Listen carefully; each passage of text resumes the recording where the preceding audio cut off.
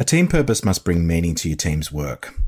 Imagine a team under immense pressure, deadlines, under-resourced. There's got to be something more that keeps them going, and it's almost always not the money. Work must have meaning, a reason. It must be valuable to someone. And without that purpose, we're at the whim of what team pays the most. So a lot of purpose work, I witness, loses its magic when the purpose is over-engineered or the words are overworked. You know the magic is gone when you can imagine many teams with the actual same purpose. It's no longer special and has no personality. So to help, I thought I'd share potential areas of purpose. And I offer this as a thought starter. It's not meant to be a list of best practice purpose statements. It's really designed to get you thinking about what might be possible.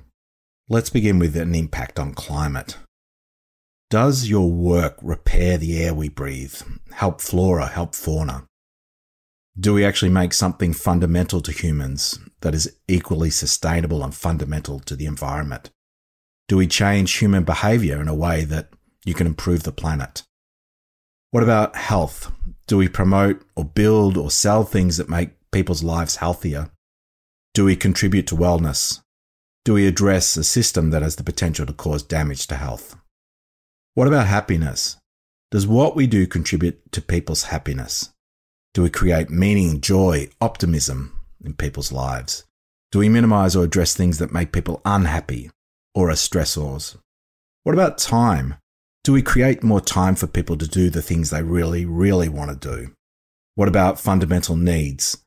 Do we meet fundamental human needs of shelter, of food, of dignity? What about families? Do we bring families closer together? And what about celebrating people and their uniqueness? Do we allow people to express who they are, to embrace their uniqueness? What good do we contribute to the world? And what would be missing if we did not exist? Your team's purpose resides here.